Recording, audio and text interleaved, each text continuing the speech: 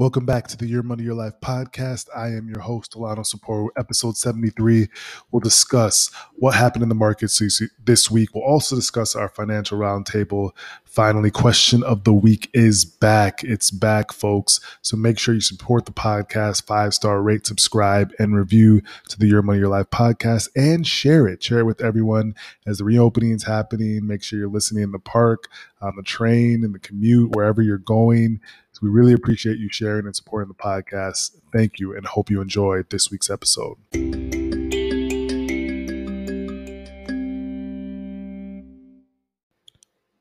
Market update and what's in the news this week. This is a big week for the Fed. The Federal Reserve had a press conference after their FOMC meeting, which is a meeting that the Fed has often to kind of give update on the economy and allow us as investors and people in the U.S. to understand what they're thinking on as far as their policies and mandates. So the meeting, which they had on Wednesday, they explained that they would indicate rate hikes. There was 2 rate hikes that were indicated for 2023, which is pushed up a little bit from their prior projections of when they would start to raise hikes. So 2 Fed members had pushed their rate hikes to 2023, which I think all prior before this, they were all saying 2024. But that was one thing for the central bankers explained Wednesday. The press conference, which I watched, was really great.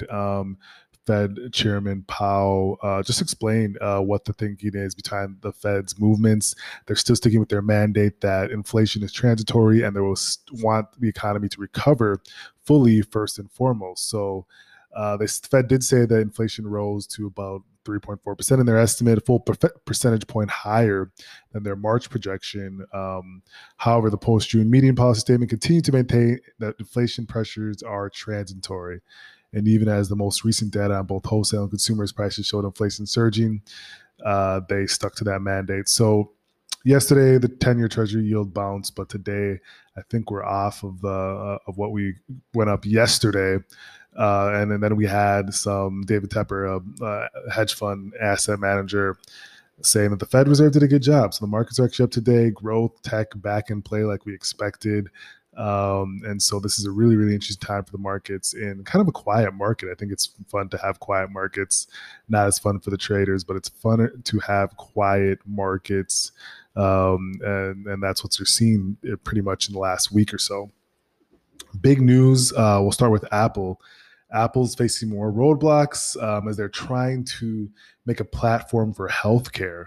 So Tim Cook in 2019 said that Apple's greatest contribution to mankind will be about health. And a lot of people are wondering what that is, but there's speculation that Apple's trying to offer its own primary care service with Apple-employed doctors at its own clinic. Imagine Apple having all this data from your iPhone, your watch, which I use an Apple Watch, and obviously I have an iPhone. So there's so much data that Apple has, and they're going to be able to use that to kind of track you, monitor your health and different things. So that's interesting. We'll see if they do that. The healthcare industry is a $4 trillion industry. And if Apple could take a slice of that, they've taken a slice of a lot of other industries. That would be amazing. Amazon was trying to dabble into that as well. There was a joint venture with Amazon, I think JP Morgan and Berkshire Hathaway, that was kind of fizzled. I don't know where they're still at with that, but that'd be interesting to watch. Something that was also interesting to watch, Roblox shares fell 8%. At the online gaming company revealed that has fewer users than it did in April. They're also spending less. I mean, it makes sense. You're having the majority of their platform is like kids ages. I forgot the ages, like 8 to 13 or something. But if we're getting nicer, weather's getting nicer, people can actually be out. You're losing a big base of your users there. So that makes 100% sense in my estimation. But we'll be watching that. Big political news, geopolitical news. President Biden and Russian President Vladimir Putin met face-to-face in Geneva yesterday. They were discussing things as human rights, nuclear treaties. There was a press conference, which I didn't get to fully watch. But in the press conference, Biden called Putin a worthy adversary leading up to the summit. But they just talked and they had a discussion. I think the diplomacy between Russia and the U.S. is an important topic because we're talking about cybersecurity. We're talking about different things that have been going on the last couple of years. So to have that chat between the two countries is actually really, really important. It's something for us to keep our eyes on. Back opening up restaurants, bars, and baseball stadiums. Welcome back more foot traffic, Google said. And Google wants a part of that. Google is actually opening its first permanent physical retail space in New York City's Chelsea neighborhood, which is also considered all the real estates Google's bought there. This is the first brick and mortar space. Uh, that really is going to be interesting to watch how people take that. You know, Apple has footprints everywhere. Now Google wants a piece of physical footprint as they're selling more stuff, more hardware. So that's something I actually may take a gander out there. I live in Tribeca, but I might just go take a gander out there and see what that space is like. Speaking of space, Yelp has new data about the reopening and how people are doing things. More retail sales fell last month, 1.3%, but it's not a sign of a bad recovery. Things are shifting from physical goods to online as Americans are shifting forward that e-commerce trend. Restaurant spending jumped, clothing sales jumped. Texas and Florida, where COVID restrictions have been lifted longer, have more dinners. California, they're back. A lot of people are back. So Yelp is showing that a lot of things are coming back to normal, which is really, really what we expected as we kind of had the reopening. You know, I'm vaccinated. A lot of most people are vaccinated. So we're trying to get back to a little bit of normalcy as we're seeing, and the Yelp data is confirming those transitions back. Quick note: DraftKings. A lot of people love betting and sports bets with watching, NBA playoff basketball, which has been really exciting so far. But DraftKings tumbled after Hindenburg Research, which is a famed short interest short seller firm that releases research, said that they allege that the sports betting app has some shady gaming links, and DraftKings fell on that news, which I think was in the midweek or prior to the beginning of the week. So something to watch there to see, sports betting and the economy and industry is increasing.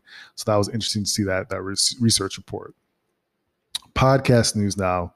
As a podcast owner, this is quite interesting. Spotify sealed an exclusive deal, reportedly worth $60 million, to bring top podcast Call Her Daddy exclusively to Spotify. As we're seeing Spotify, different numbers for podcasts going increasingly high. Joe Rogan's deal was just for licensing on Spotify was $110 million. President Obama signed a deal. Now you're seeing Call Her Daddy, a top podcast, inking a exclusive deal with Spotify for around reportedly $60 million, which is an incredible number. It's something to keep watching, how we're seeing audio on the go content being consumed. Spotify making a great investment in that area to get exclusivity to a lot of the top names in that space. So that's going to be something to really, really watch out for. Something that I think was really cool on the philanthropic side, Mackenzie Scott, formerly Bezos, since she announced her divorce in 2019, she's just been really doing a great job of giving back to people. That divorce made her really, I shouldn't say made her, she was rewarded a 4% slice of Amazon, which was worth $36 billion at the time. And the company's obviously rising in valuation. So she's about the 20th wealthiest person in the world. She's donating she just announced donating $2.7 billion to 286 organizations working to address issues including poverty, racial equity, and higher education. She's not been like other billionaires. She's been giving money away rapidly. Unlike her counterpart, Jeff, she has been giving money to cause the racial equity and different things that she feels strongly about. She dispersed $6 billion earlier in what's believed to be a record annual sum by a living person, which is incredible. And Jeff Bezos, people are asking, will he follow suit? 2020, he created a $10 billion climate change fund and announced $800 million in grants. But again, I think this is amazing, and she's not getting enough credit for the amazing things that Mackenzie Scott has been doing across the country. So that's really, really interesting. I spoke about this on CNBC earlier in this week, or it might have been last week, but Lordstown, the e-truck startup, which is really a startup, but it was a public company startup, through a reverse merger SPAC deal. But they had some trouble. They ran into a lot of trouble as they pretty much said their company was at risk for being an ongoing concern, as they were not sure if they'll meet projections on when they were supposed to ramp up, the truck. And the company, I think the stock dropped 20% on that report. And Hindenburg Research said, we're thinking, I told you so. The famed short sellers were right on this one. They called out Nicola's before, and now they called out Lordstown, I believe. Yes, they did call out Lordstown in March with a report alleging Lordstown misled investors by exaggerating its production readiness and biz potential.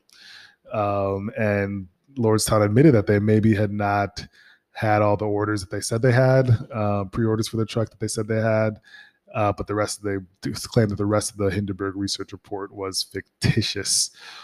So that's interesting. And Lordstown's trying to shake up management. I think the CEO and the CFO left, and now they're trying to shake up management and go in a different direction. We'll see if that pans out, but it doesn't look likely from where I'm sitting at this point. With that said, as far as vaccines go, Goldman Sachs, Morgan Stanley, they're pushing employees to prove that they're vaxxed before they come back into the offices. So, yeah, I said this, I was talking to a friend about this. We are going to, which I'm vaccinated, girlfriend's vaccinated, we're going to have for most places, a lot of people, every business and place will do things differently. But for the most part, you're going to have to prove that you're vaccinated to be able to go about and do different things. So that's something to consider for people that are just considering, okay, do I get vaccinated? Do I not? That is definitely something to consider. I think most places will have to require it because that's really what slowed down the pandemic is vaccinations, if we're being truthfully honest. So that's something to note. And another thing to note, Netflix has dropped an online merchandise shop. Here's what's going on with that. They dropped it. I think I talked about this before, but they did an e-commerce site for Flix branded merch, caps, hoodies, jewelry for your favorite shows. I think this is a smart move. Netflix is not just a streaming service. A lot of people are tied to it. It's part of the big part of the day when they finish work, plop down with a tub of ice cream, they watch Netflix. I know that so vividly because sometimes I do that. Don't blame me. I'm still trying to stay in shape, guys. I'm still hitting the Peloton. But, it's not a bad thing to watch your favorite show at the end of the night. What did we watch recently? We watched, it was a really good show. We watched a lot of good shows and movies recently. So that's not a bad deal for Netflix to tie in merchandise with this, hugely thing that's already tied into our lives. I think it makes a lot of sense. And again, spoke about this cryptocurrency. I think I talked about this last week on the podcast, as well as on CNBC, the El Salvador news, Bitcoin being approved as legal tender for El Salvador, the people of El Salvador as well. Salvadorians will be able to pay taxes and bank loans in BTC. This is a first case scenario for a country to do this. We'll see how this pans out. I think it will pan out rather well and allow other third world countries to kind of pick up space and use that as well. So that's a great thing to do. And we'll keep our eyes on that. But that's so much news, a lot of it, good amount of 12 minutes worth of your most recent news updates. Stay tuned and we'll talk a little bit more in our question of the week and in our roundtable.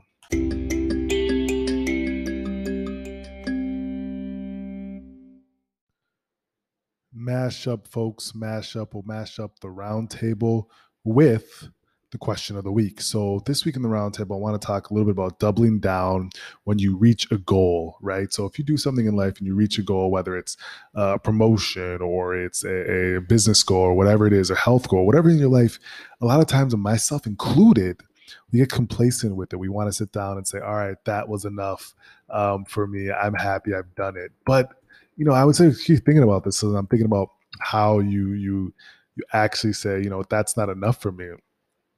And if you think about how you actually found that motivation to continue to push further, I was like looking at different things. I'm starting a new venture as well, like the PayPal Mafia. I'm not sure if you've actually heard of it, but the employees and founders of PayPal. I don't know how much people know this, but PayPal, which is a huge company, it's one of the larger companies in the world by market cap, was actually founded by Elon Musk and other folks, right? That were part of that PayPal mafia.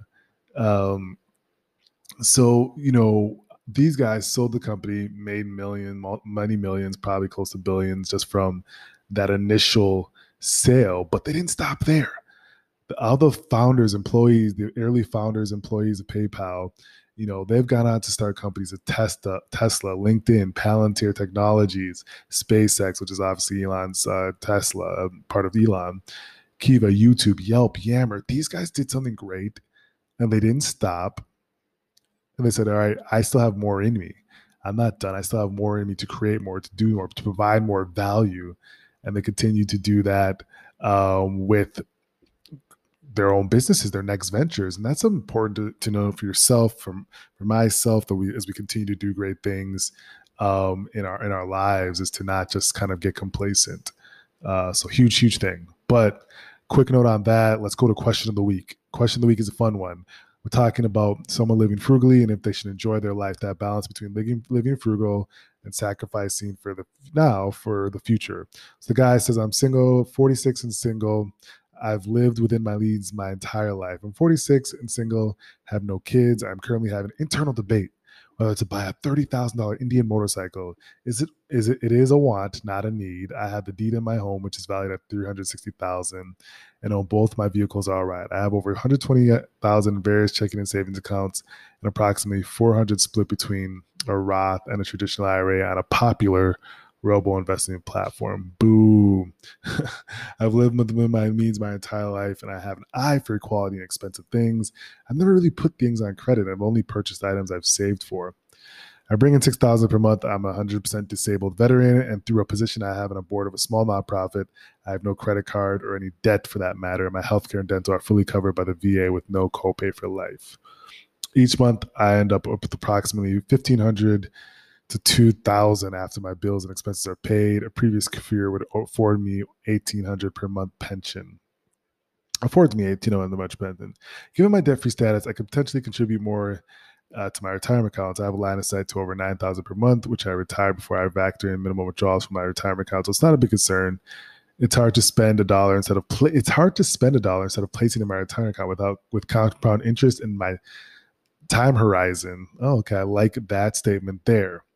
I could also be doing more with my checking and savings as my emergency funds have swelled. A lot of people's have, and they just leave the cash in there. Not a smart thing. That's my commentary there. And I know I could put some more money to work for me in better ways with higher returns. Should I buy the bike? Frugal bike lover. And this is a great question. Because again, I've talked about this before. Again, I'm not a big fan of the whole fire movement in the sense of just don't have a life. That doesn't make any sense. You can increase income as well instead of just lowering expenses to bare minimum, living like a pauper, which is okay if some people want to, but it's not everyone's goal. But here's a situation where you have a person that's lived frugally their life. They see something they like, they don't know if they should buy it. They're thinking about the future. They're also thinking about, now this person's 46 now. He's a young, fresh chicken here.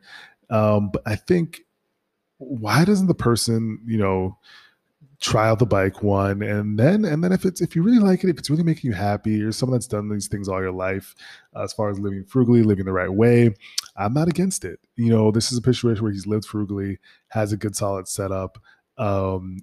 Thinking about whether they should buy the bike, I think you could rent it, lease it, possibly purchase it, if all those things align correctly. But I think this is different. This person's lived their life within the means, and life is a one-time opportunity thing. And you have to balance living for the now as well as preparing for the future. But as long as you're doing that within your goals, I think it's okay to once in a while splurge and live that life. So that's where I go with that. Hope you guys enjoyed this question of the week.